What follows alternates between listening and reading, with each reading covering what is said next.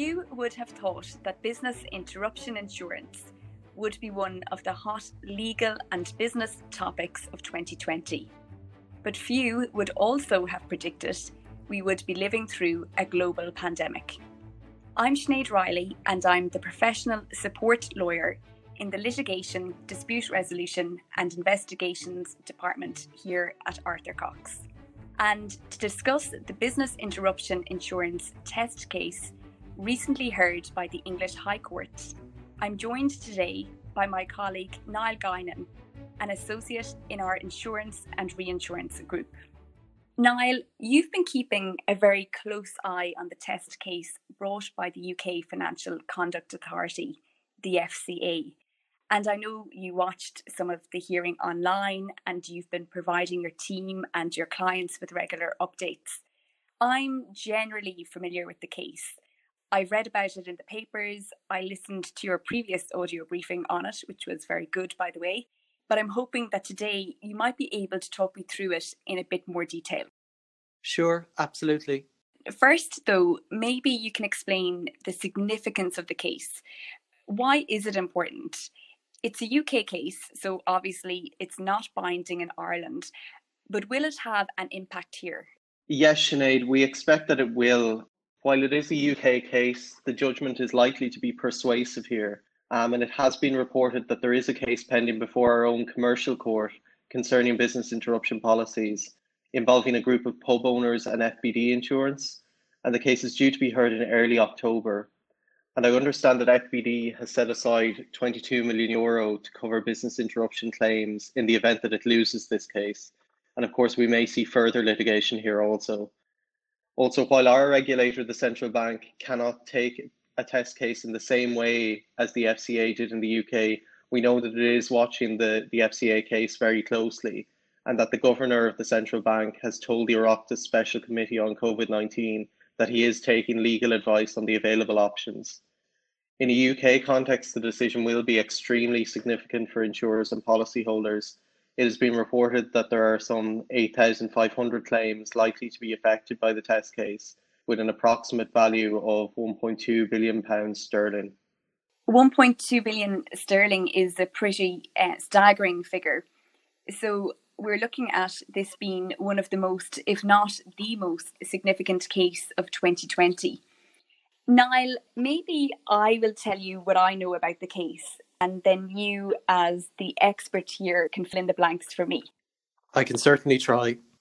Okay, so what I understand is the FCA in the UK, the Financial Conduct Authority, the equivalent to our central bank for the purposes of insurance supervision, has brought a test case before the English High Court in which it is looking for the court to make orders on the meaning and effect of selected business interruption insurance policies in the context of COVID-19 claims. And the reason it has brought a test case is to resolve uncertainty over business interruption insurance claims and whether existing policies cover the type of business interruption that we have seen in the last few months as a result of the pandemic, where businesses have shut down or partly shut down, either in line with public health guidance or because they were required by law to do so. And as there is no one individual policy before the court because it's a test case, the FCA has compiled a representative sample of policy wordings for the court to consider. And then for the purposes of the case, the FCA is adopting the position of the policyholders and in very broad terms is arguing that the policies provide cover for COVID-19 business interruption and the insurers must pay out on COVID-19 related business interruption claims. And then on the other side, defending the case, there are a number of insurers. And they are essentially arguing that no one ever contemplated the COVID-19 pandemic and that it cannot therefore be one of the events that a business interruption clause is intended to cover. Now, Niall, I know I'm massively oversimplifying it here and that there are a number of different ways to word these policies and a number of different forms of policies. But is that it in very broad terms? Yes, effectively, I suppose it is. There are obviously a number of arguments being advanced by both sides. And on the defence side, there are 8 insurers involved, and there are also interveners, action groups representing policyholders that were allowed to file written submissions and make brief oral submissions at the hearing. But this is a very complicated case in a very complicated area. You can get a sense of this by going on to the FCA website, and I would suggest that anyone who is interested in this case should do this. It has a section on the test case, and it tracks the case right from the initial stages when the FCA wrote to the insurance companies back in March, outlining its expectations with regard to the settlement of business interruption claims. And it goes right the way up to the hearing, and it includes links to all the relevant documents, the sample policy wordings, assumed facts, engagement statements, the transcripts of the initial case management hearings, the written submissions, and then the transcripts of each day of the hearing. Yes, actually, Niall, I've been on the FCA website and I've had a browse, and it really is an excellent resource. So the hearing of the test case, that has only just concluded, is that right? Yes, it finished on the 30th of July after 8 days before a judge of the High Court, Mr. Justice Butcher, and a judge of the Court of Appeal, Lord Justice Lowe. Okay, so before we discuss the case itself, what do these types of clauses, business interruption clauses, what do they typically cover and how are they generally worded? And why has the pandemic created so much uncertainty over what is and what is not covered? So as you noted already, the FCA selected a representative list of business interruption policies to put before the court. And while these policies are all different, there are a number of common features that typically appear. First, some clauses provide cover for interruption of the business where there has been an outbreak of an infectious or notifiable disease, usually within a certain radius of the business premises, and there is some uncertainty over whether COVID-19 is a notifiable disease. Secondly, you might see a clause that provides cover for business interruption where there is a prevention of access to the premises due to an order by government or a local authority. And I'll come back to the prevention of access issue shortly as it came up in the UK test case. Then there will usually be a trends clause whereby an insurer can look at the trajectory of the business over a period, usually 12 months, and deduce how much money the business would have gained or lost had the relevant business interruption not occurred. Okay, so as nobody predicted the COVID-19 pandemic, it's by no means clear that the clauses in existing policies cover loss caused due to COVID. And it seems like it can be argued either way, effectively. So going back to the UK test case, can you talk me through the main arguments? I know I did really oversimplify it earlier. The main areas of contention in the test case relate to the precise meaning of interruption and prevention of access, issues around requirements and policies for disease outbreaks to take place within a certain locality, and then issues around causation. And as I said, while there are differences between the various business interruption policies the court was asked to consider, there are a number of features that are common to all of them, and there was a large amount of overlap in the submissions that the insurers made to the court. On the interruption and prevention of access issue, the insurers argued that interruption means the complete cessation of business or an event rendering it impossible to use or physically access the business premises. For example, one of the insurers argued that it was not possible for a supermarket to be covered by business interruption in the event that it had to make various changes to the premises in order to comply with social distancing guidance by introducing new queuing procedures, plastic screens, etc. However, the FCA, adopting the position of policyholders, argued that interruption does not require total cessation, so that, for example, if a restaurant was compelled to cease normal business and operate as a takeaway service, this should still be covered as there was an inability to use the premises in the usual way. And there was an issue, wasn't there, in relation to the distinction between businesses following government advice to close or to restrict their operations, and businesses closing or restricting their operations because they were legally required to do so.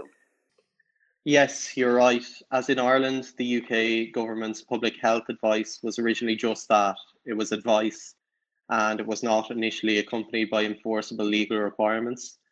The Prime Minister initially advised people to avoid going to pubs, restaurants, theatres, etc. on the 16th of March, but the UK government did not actually introduce regulations restricting people's movements and restricting businesses operating until the 21st of March. The FCA asked the court to interpret the public health advice as being a prevention of access to business premises. The insurers, unsurprisingly, disagreed and urged the court to interpret prevention of access as meaning that policyholders and their customers would be unable to access business premises due to legally enforceable regulations. There's a similar grey area here also. Our public health advice to restrict movement, etc., came first, and then the legal requirements were introduced later. So the pubs, for example, the government asked pub owners to close on the 15th of March, but they were not legally obliged to close until the 7th of April, I think. Yes, that's right. One difference here, though, is that the central bank advised insurers on 27th of March to treat the government advice as a specific direction to close, and this was also the position taken by the Minister for Finance, Public Expenditure and Reform. Okay, I see. On to the next argument. You mentioned there were issues around requirements and policies for disease outbreaks to take place within a certain locality. What were the issues here?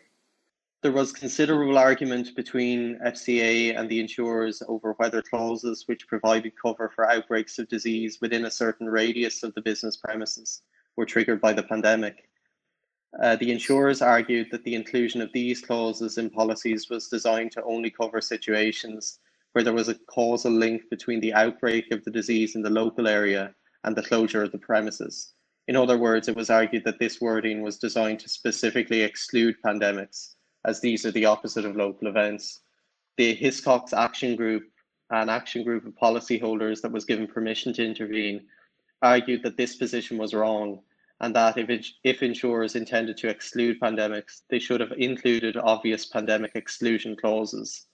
Incidentally, a number of the insurers have now accepted that such policies might cover situations involving local lockdowns, which are, of course, now a feature of the response to the pandemic in both Ireland and the UK. An unfortunate feature. And the final issue, Niall, of causation. What was said on this? In any business interruption insurance claim, the policyholder has to show a causal link between the interruption to the business and the loss suffered. And of course, that the interruption in question comes within the terms of the policy, i.e. that the interruption in question is the insured peril. The arguments on causation are quite technical and are quite varied depending on the wording of the policy. So to take one example, in respect of policies with a prevention of access clause, the insurers argued that the legal cause of the loss suffered by the policyholders was due to the pandemic and not due to the government shutdown measures, which would have been the insured peril under the policies. In these circumstances, trends clauses were relevant, as insurers attempted to argue that even if the government lockdown had not taken place, businesses would still have suffered losses due to COVID. Very interesting. When can we expect a judgment, Niall? The judges indicated at the end of the hearing that they expect to have a judgment sometime in September. And of course, then there is always the possibility of an appeal. And I suspect that if this judgment is appealed, it may go directly to the UK Supreme Court. But it's definitely a case to watch. Niall, thank you for talking me through the case. I'm sure you'll be watching the Irish case in October closely as well. Yes, absolutely. That will be very closely followed by all insurers and business owners here. And before we finish, I might just add that the central bank has published a supervisory framework in relation to business interruption insurance. And this sets out in some detail the central bank's expectations for insurers. Interestingly, it provides that where a policyholder pursues litigation that might act as a test case for a wider group of policyholders, the central bank expects that the insurer should consider how the issues can be narrowed to ensure the litigation can proceed in the least costly and most expeditious manner possible. And also, somewhat unusually, that if the insurer wins the case, that it would refrain from seeking its costs against the policyholder. That's very interesting, Niall, and a lot happening in this space.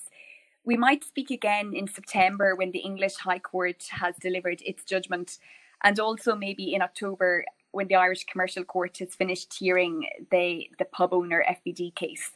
Actually, do you know when precisely that case is due to be heard? It's listed for the 6th of October, I believe, and it is listed for 14 days. And yes, more than happy to speak again. Great. Thanks again, Niall, and thank you for listening. We hope you found this discussion helpful. For more information on business interruption insurance, please feel free to contact Niall or myself or any member of the Arthur Cox Insurance and Reinsurance team or our Litigation, Dispute Resolution and Investigations team. Thank you and goodbye.